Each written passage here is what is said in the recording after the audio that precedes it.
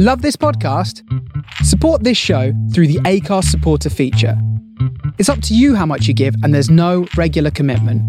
Just hit the link in the show description to support now.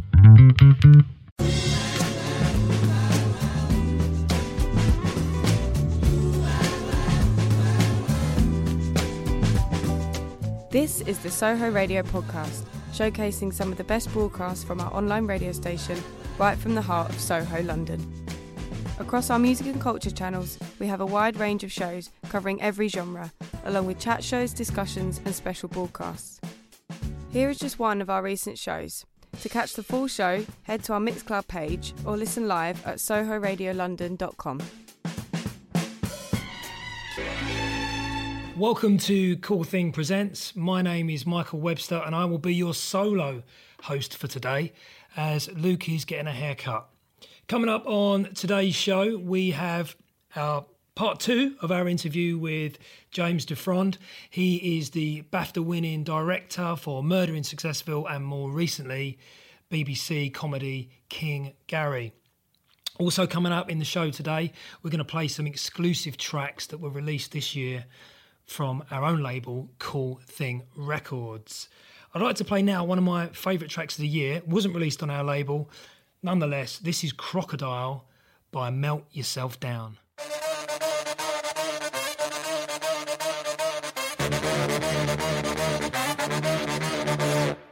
That was Crocodile by Melt Yourself Down. It's taken from their current album, which is called 100% Yes. Luke and I had a chat with Pete Wareham from the band just a few weeks ago. It's fascinating. He's the saxophonist and the songwriter in Melt Yourself Down. But he was also in Polar Bear and Acoustic Ladyland beforehand. Really interesting chat. So tune in a few weeks to hear that. Pete also did the score for King Gary, which we mentioned in part one of our interview with James Dufrond. And we're now going to hear part two. So James, film and TV production is a collaborative process. And when working with other departments, how do you work with them to achieve your vision? And how do you navigate your way around really difficult characters? Because there's lots of them in the film industry. There are. None of them work with me, though. Good answer.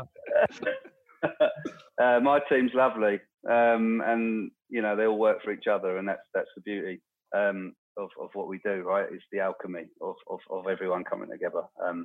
So yeah, that's a good thing about when you get to my stage is, you know, you get to choose the people you work with. When you're coming up, you don't, and that's when you have to deal with the what's it. But yeah, I mean, it's everything for me. It's all departments coming to one vision, and as I said before, music's part of that. And you know, I've always worked with the same DOP, Roy, who's amazing. I've never changed the cameraman that I've worked with on all the big shows I've done. And it starts with him. It starts with the lens we're going to use. It starts with the color palette. It starts with the grade. We decide on the grade and the look before we even start filming, so that we've got that color palette to look at. So, you know, for Gary, we knew we wanted it to feel warm and sunny and slightly Americana in its feel. So we got lots of references for that. And the music, I wanted to be, you know, had that sort of, you know, uplifting thing as well. And then you tune everyone into that, from the art department, production design, you know, tuning into the color palette, and you know, that we want it to be colourful. You know, the characters are colourful, costumes colourful, set design colourful. Really going for strong images. So it's, you know, get costume talking to production design. I think getting other departments to talk to each other rather than just through you. Do you know what I mean? So that everyone's tuning into the, you know, and dependent on the show, you know, mood boards and things that people are, you know, something like Murder in Successful. I think I was using an app at the time that I got everyone to have, and I was just loading in for each episode. I'd load in the references for the lighting for each set and the design, and just bundles of film references, so that everyone was tuning into the same thing. And that's when something looks good. It's like, you know, the cameras are amazing these days. The lenses are incredible. You know, we couldn't be working with better equipment, but you know, to make something look good, you need to think about it, and that's down to the set that they're on, the lighting of the set that they're on, and all of those things. So yeah, it's everything to me. It's weird because I take such an interest in costume and such an interest in design, and you'd be surprised how surprised people are, because a lot of directors don't. They just, and then they complain because they turn up and it's not how they wanted. And it's like, well, you've not communicated it. You've not communicated. You're not spoken to anyone that, you know, this is how you want it. And a lot of directors don't. They just don't do it, you know. And that's the difference between something looking different and original and having its own. You know, I'm geeky down to the font. So I decide the font. You know, when I'm deciding the grade and all of that, I think about all of that and all of that before we start filming, rather than finding it in the edit. A lot of people find stuff in the edit, and I feel like getting all of those elements in place that everyone's tuning into up front is much better. Particularly with King Gary, actually, like the title screens, like the actual typeface that comes up with just King Gary, and I think in the pilot in the first episode, I think he's down at the David Lloyd Centre, and he's when he stands up, I think he's got some beers or something, and it says King Gary either side of him. Just that typeface and the way it comes up, and the way it just briefly comes up on the screen. And even with, you know, as you've said to me before, the Melt Yourself Down soundtrack that just comes on at that point really was iconic, actually. And you sort of kept that going through each episode. It was excellent. Yeah, it's I mean, the pilot was great. Because he sits on the sundown during the waiter's got 3 pints behind his head, and it looks like a crown, you know. Yeah. three pints of beer, which is very much that character. But yeah, it's important, yeah, and the music as well. So so the same as everything, I did a playlist for Gary, and I got I was listening to a lot of Sons of Kemet, and I was listening to, is it The Comet's Coming? And Melt Yourself Down, but just that sort of dubby, modern jazz. And I was also quite obsessed with, there was a series called Vice Principals, which Danny McBride did in America. He did Eastbound and Down, and they used a lot of percussion for drama in that series, and I thought that was interesting. So I was sort of listening to bits of Magic Drum Orchestra, just how percussion can be used to build tension and stuff. And then, so this playlist was building, and then just listening to, Sons of Kemet, Melt Yourself Down, and Horns. And it just worked for Gary. I tell you what it is. It's like, it's a really cool version of a comedy trombone. You know that. And Gary is this big sort of doofus, this big goofball, you know, with a big beer belly, sort of plodding along, you know. Is that right? Exactly that.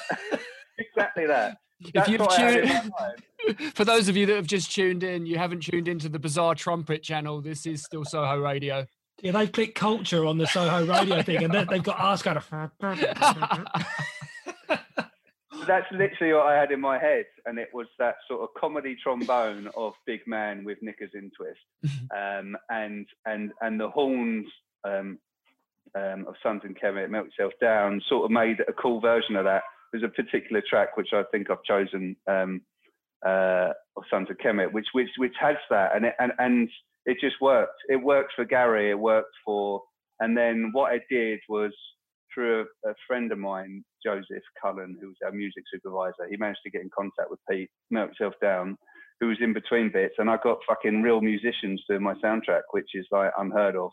And he is super cool. And I just remember going to his house, sitting in his studio, and he's a fucking, you know, rather than a lot of stuff that's scored for telly is a guy on a computer, you know, in his room, you know, with just his pants on, you know, just sending you stuff that he's done on his computer, because that's all the budget can afford you. So that's that, you know, which is a shame. You know, the bigger stuff, you know, you can afford more. But so to have a proper musician, and I was sat in his studio, and he's picking up fucking saxophones and trumpets and just going, what about this? What about that? And it was just the coolest thing. And so we built the soundtrack with him, and he brought in a drummer to do the percussion bits, which we did use to build drama and tension, and then the horns for sort of, you know, the Gary theme, if you like. So yeah. And James, did he actually kind of perform to the visuals? Was it already shot, or did he kind of do it, just give you a load of different soundtracks and you kind of edit them as you were doing the final edit? He, which is how it normally works as well. He put together the theme. You know, we got the theme hook nailed, and then he did a few other things that we could use that for, you know, if he's on a mission to go somewhere else or whatever. Just some nice other hooks. We were like, that's definitely the title theme. That's the title theme. This could be used for the credits. And then I'd cut together a show, send him an edit with roughly his music put in, and then he'd fine tune it. Or in the edit, I'd go, I need something like this. But you know what? He ended up, there's a bit in Pastor Abusi when he does the team talk, and there's a beautiful piece of piano music, which is really slow. He did that for me as well. So away from the sort of the horns and the, you know, his thing, he composed that as well. And he did it with horns to begin with, and it just didn't work. And then, you know, that great thing about music where it was the same music but played with a piano, and it was beautiful, worked a treat. So he's amazing, man. Pete Wareham is a nice guy, really talented, and just so lucky to work with proper musicians on Gary. Still sticking with successful collaborations and stuff, is there anybody that you'd love to work with, musical or otherwise? That's a good question. Would you like me to do some bizarre trumpet music while you're thinking? Yeah. Not off the top of my head. My current project is set in 1984. So my current playlist is just 80s music, and that's been an interesting adventure, because I didn't want to go obvious 80s, because I feel like you've seen so much stuff in the 80s, and it's like all of the obvious pop songs, which great when there's a time and a place, but for a soundtrack, I just wanted to steer clear of the obvious ones. So I've been having fun putting together playlists, and I've got a couple of other guys that have been working with me, just finding some more rare stuff as well. But there's so much great music from the 80s, punk, reggae, you know, that you don't hear enough of. And so, yeah, I've gone down more that route. I think if you're in a pub, or you're at a wedding, or you're in a cafe, then that's where you have the pop music, because it's in the real life. But for soundtrack, for something that's like, you know, for a car chase or something, I think, you know, finding those tunes that are still bangers but not everyone's heard is such a fun thing. Oh, totally, yeah. I listened to a Prince B-side at the weekend, which I hadn't heard before, called, I think it's called Shockadelica. I was like, what is this? You know, I mean, this is crazy for it, you know, and he does some amazing, like, experimental stuff. But I love it when you find a little nugget of gold that nobody's found before. It's my favorite thing. And then, you know, I've got a thing on that Spotify where it recommends the Discover thing. So because I'm doing playlists for projects, it will then just give me a load of, you know, stuff that, you know, Discover weekly. Yeah, and just those little nuggets that you find. And the privilege that I have as a director is, if you put in the right piece of music to the right pictures, I feel it's a real privilege. It really is. It's a special thing to do that, because it's so powerful. You know, the first song that I chose, The Revolution, was the first time that I put a track to music years ago, and just was like, oh fuck, you know, that's shit. That's really poignant and lovely, and it just makes the end of this scene so much stronger. And just the opportunity to do that, and then from that, it opens up a different part of your brain, which is lovely, because you listen to music in a different way. You listen to music with visuals in your head and a potential scene that you could put it to, which is lovely, you know. And then you find out that you can't clear it in the edit. And then you're utterly heartbroken, literally for weeks, because you've sold yourself from the fucking playlist you put together before you filmed it. That's the song that I'm going to use, and then you can't use it. And that's when you get someone writing a real kind of crap cover version of it where one chord is slightly different. You see on all the adverts. I watched something a little while back with the kind of dungeon scene in Pulp Fiction, where with the Gimp and all the rest of it was meant to have the Knack's My Sharona in it. Oh, really? I know. And I thought, no way. The bit of music that they landed with was perfect. Yeah, perfect for that. That's what I remember. So I guess sometimes, I suppose it can, might push it somewhere else, I suppose. But I can't quite picture that scene with My Sharona. No, I'm trying to. Steeply worrying, By the Knackers. And keeping it with an 80s theme, I saw that interview that you did with Pete from Melt Yourself Down, and in that you mentioned about that you were working on a screenplay of Banana Man. Yes. I just was looking at you and thinking, am I allowed to mention that? But I absolutely loved Banana Man, particularly the soundtrack. What inspired you to start working on this, and when are we likely to see it? Because I would love to see it. It's a winner, right? It's out of everything that I speak to people about what I'm doing, it's the one they seem the most interested in. And it'll probably be the hardest one to get away. But so I love Banana Man. I've always also loved the idea of doing a British superhero because we've never had one, and our cinemas are literally dominated by superhero films, Marvel films, DC. Our comedy films now are superhero films, Deadpool, Guardians of the Galaxy. So they just dominate all genres through superhero films. But we've never had a British one, and he'd be shit, wouldn't he? He'd be really shit. And he wouldn't be on the WhatsApp group of Iron Man and everyone else. He'd be a bit of a laughing stock. So I've just always been quite obsessed by the idea of a shit superhero. I've been tracking the rights for Banana Man for 7 years. The story is somebody got the rights to make the film, and they got I can't remember what the studios was, and they didn't do anything with it for 5 years. Didn't do anything with it. I think there was a bit of a fallout over the tone of it. I think that they wanted to. So it's DC Thompson that own Beano that own it. I think they wanted to do a live action, and this studio wanted to do an claymation animation. DC were like, no, we want to do live action. And like, no, we want to do claymation. And then and then the studio went, well, we're not going to do anything. And they just sat on the rights for 5 years. Just didn't do anything because they had the rights, they had the IP. So anyway, I've been monitoring this. And then cut a long story short, a mate of mine got a job to head up DC and their creative output. And he rang me up and said, I've got this new job working for DC Thompson. I was like, hold on. Does that mean you look after Banana Man? He's like, yeah, that's why I want to speak to you. So I had a meeting with him. He's like, we've just got the rights back, and we're looking to develop it. And they've been quite ambitious with how they modernise their back catalogue. So they've got Dennis the Menace, all of that stuff, the numbskulls, remember the numbskulls, all of that. So they're trying to reimagine all of that stuff for a sort of Netflix market. And I said, I'd love to do a Banana Man movie, a spoof of Marvel movies through a shit superhero that becomes a superhero through eating bananas.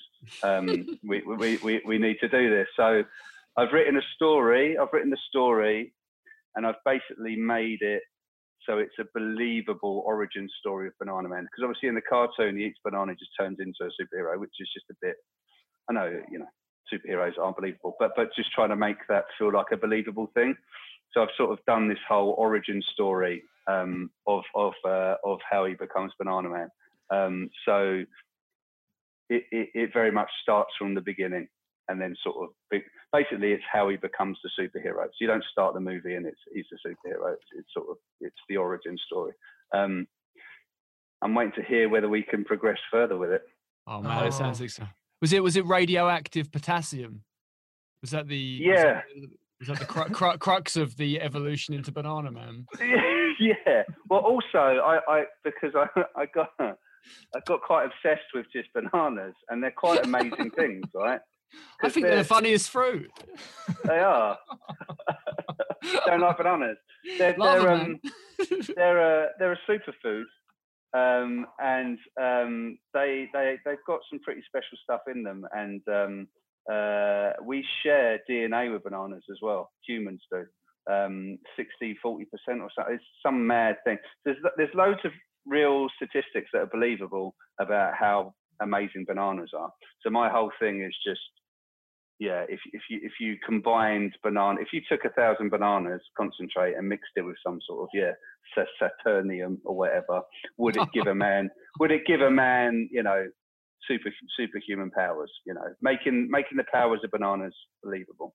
So that's how I've done it. So it's more of a gradual thing, and it turns him into a superhero. It turns him into a big muscular man with a chin like a sink, and the sort of the superhero costume and all the flying and everything else he has to learn comes later. I love it. You've just reminded me of something. It's my last tangent of the episode, but last Christmas I was buying some comics for my dad for Christmas, and I went into one in Soho and I was looking at the cult comic section. I just picked a bunch up and then just put them all in like wrapping paper, gave it to him, and on Christmas Day I opened it up and there was like Edam wax playsuit bodysuit man. So he had like red wax, and he would like, but I didn't realize it was kind of had this like S&M subtext to it, and I was giving it to my dad on Christmas Day. It's like, it's not really for me, son.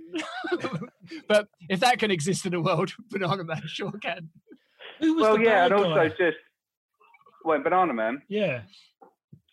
It was Dr. Gloom. Dr. Gloom. Yeah. Is that the guy who had the sort of crash helmet on his head? Yeah, that's him. Yeah.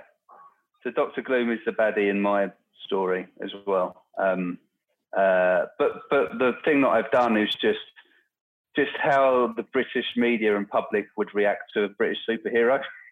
It's just a funny thing, because they just wouldn't have it, would they? It's like the Americans would be like, "Oh, it's Spider-Man," but they're just so cynical that it takes a lot. What do you look like? Exactly. Fucking madman. It's really exciting. Tom would be Banana Man. It's a collaboration with us. It would be a joy to make. I sort of feel like my whole pitch for it is to go family. So don't go Deadpool with it. Go family viewing, because I think mum and dad will go through the nostalgia of the cartoon, but try and reintroduce this sort of big silly superhero for the kids as well. And it could be a real event sort of cinema thing if we get to do it. But films are hard, man. So we've got a couple of feature ideas. That is one of them. It's probably the most ambitious that we'd need a lot of money for, but we'll see how we go. But go big or go home. Well, yeah, you got to really, or we might do a smaller film, and then in a couple of years' time we'd be ready for Banana Man. But it's good to start the process.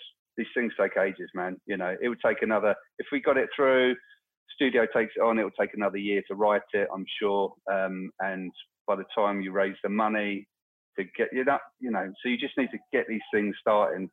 But everyone I speak to is excited about Banana Man. So hopefully film studios will be as well. Totally, man.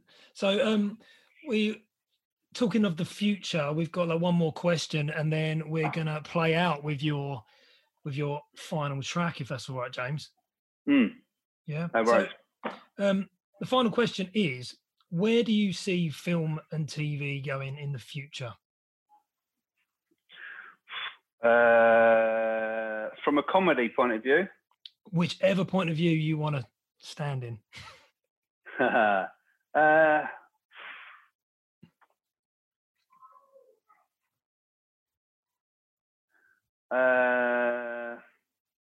It's weird, isn't it? Because everything goes in cycles, I think. With TV comedy, you get a lot of comedy dramas that aren't really comedies, but they're really good, and they might make you smile, but it's got a good story, good characters, and but it's not, it's not belly laugh. It's not, is that comedy? Is comedy? What is comedy? I don't know. I get confused sometimes. But I think there's been a wave of that. I feel like there'll then be a need, especially coming out of what we've been through, for stuff that's just really funny, that's just silly, that's just going to try and make you laugh and cheer you up. I think that's a good thing. Dramas are dominating everything because people love dramas. And even not very good dramas seem to continue because people just, some really bad ones, but they just continue because I think people just like to watch things with twists and turns, and they might not be that, that great, but they're just easy to watch, I guess. It's harder to make comedy. It's harder to get a hit in comedy. I feel like you can make an okay drama and it breezes, but comedy's black and white. You either find it funny or not. It's either a hit or it's a failure. There's nothing in the middle at all.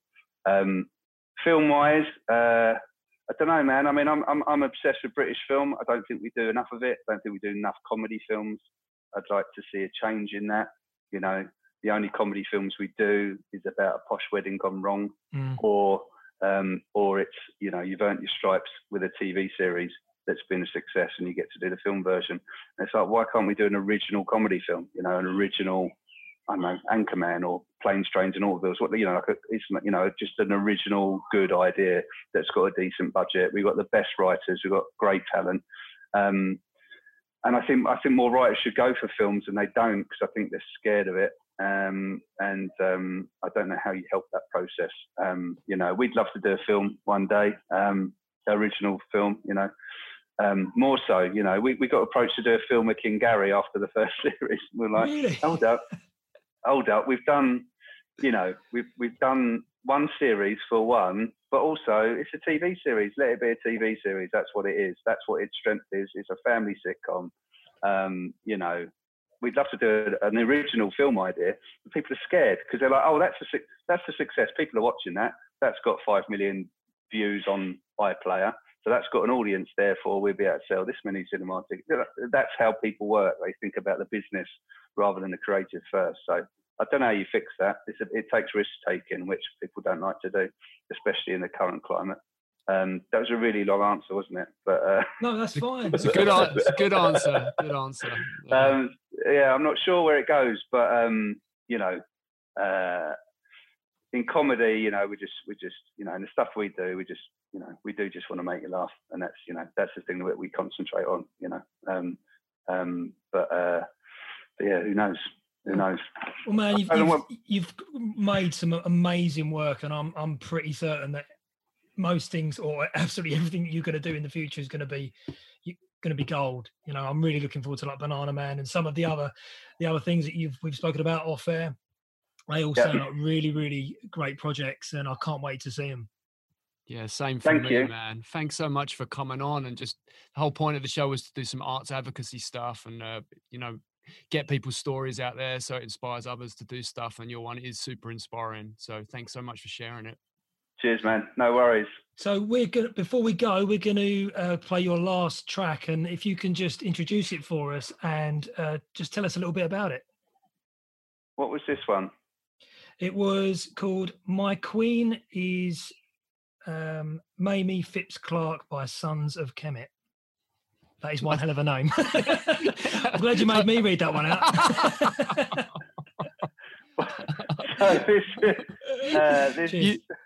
You looked under pressure, Mike, when you were saying that. No, because I forgot to put the word Mamie down there. It just said Phipps Clark. I was like, oh no, I'm going to get it wrong. I thought your skin was going to fold down and a banana was going to emerge all of a sudden.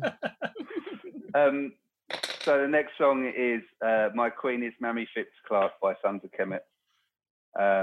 And the reason I chose this was everything we talked about with the comedy trombone. This is the track. This is the cool version of, Big Stupid Man with Knickers in Twist to comedy trombone, but with a cool modern jazz thing. So this is the whole inspiration for the soundtrack of King Gary, basically. You might want to cut all the stuff that we talked about for like 10 minutes because it's basically about this track. Okay. Thanks a lot for coming on, James. Thanks, man. All right, mate. No worries. You give me the place. Listen this one and stop one like Scarface.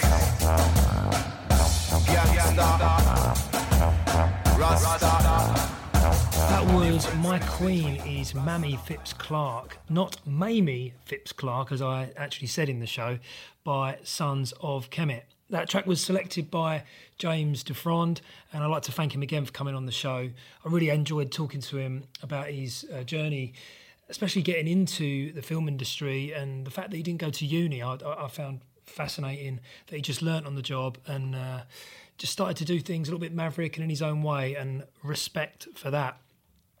I'd like to introduce you to an artist that we've just released actually on Cool Thing Records. This is an artist who goes under the name of Blab. She's a solo artist. Her real name's Frances Murray, and we've mentored her for a year or so on the label, and we're really, really pleased with what she's come up with. Anyway, it'd be great to hear what you think. This is R.I.P. from Blab.